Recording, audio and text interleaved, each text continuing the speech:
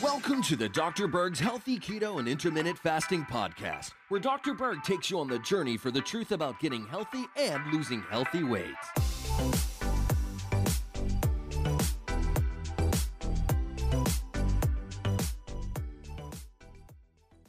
Now, if you're running into a situation where your ketones just are not high enough, you're doing keto and you're just seeing traces of ketones, there's several reasons for this. Number one, it could be you just started and it takes time to adapt the mitochondria to full ketosis. So you're not going to see very many changes until starting at 3 days and then over a week.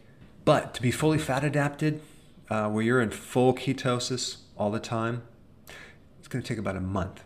Okay, so just give it more time if you just started and you're concerned. Next point is, are you checking your urine or are you checking your blood? In the beginning, I suggest you check your urine. These are very inexpensive little strips that you can test.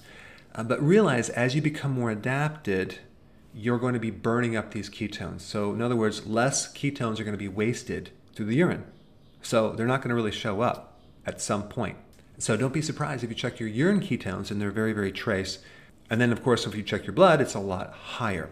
Next point is your protein is too high. Protein can trigger insulin, which can then slow down the ability to get into ketosis.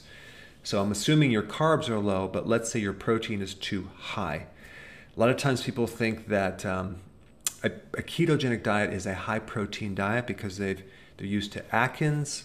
Well, no, it's not. A good ketogenic plan, it's a moderate amount of protein, between 3 to 6 ounces per meal, but it could go up to 7 ounces or 8 ounces, especially if you're doing intermittent fasting and you're an athlete and you're just a larger person. So just realize that the more protein you do and the less fat, you're going to run into a situation where you're not going to be as much into ketosis. Now, there's a really great document. I just created a new plan, which I updated, which has a chart in it, which you can download. I put the link down below, that has all the proteins with the protein to fat ratios. So you can see the foods that you need to be focusing on, heavier in the fat and less lean.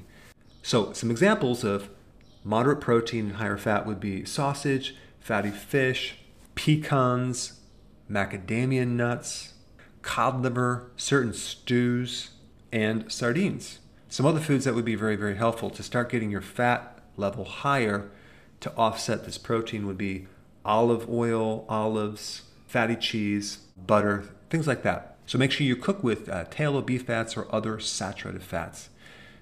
Definitely not the unsaturated fats, unless it's olive oil. Next point is stress. Stress acts like sugar. It activates cortisol. It can definitely keep your ketone levels at a minimum. And then lack of sleep. I've done a lot of videos on this. If you're not sleeping, you're going to throw off your blood sugars. It's going to limit your ability to get into ketosis. All right, thanks for watching, and I will see you in the next video. Hey, before you go real quick, I have a course entitled How to Bulletproof Your Immune System. It's a free course. I want you to take it, and here's why. Here's you. Here is your environment.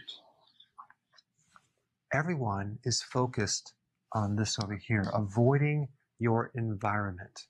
But what about here? What about strengthening your immune system? That's what's missing. This course will show you how to bulletproof yourself. And so you can tolerate and resist your environment much better by strengthening your own immune system. I put a link down in the description right down below. Check it out and get signed up today.